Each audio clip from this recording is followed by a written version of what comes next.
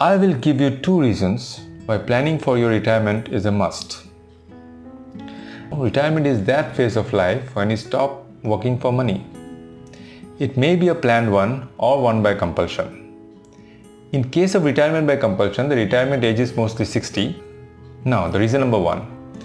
If we consider a life expectancy of 85 years, post-retirement, you will have to support your life for 25 years without an income. That's a difficult situation and that demands a thoughtful planning. And reason number 2 is, for all your current goals, you can get help in the form of a loan, but not to support your retirement. You have to take care of it by yourself. So for these 2 reasons, consider it as the most important goal in your life that needs to be planned.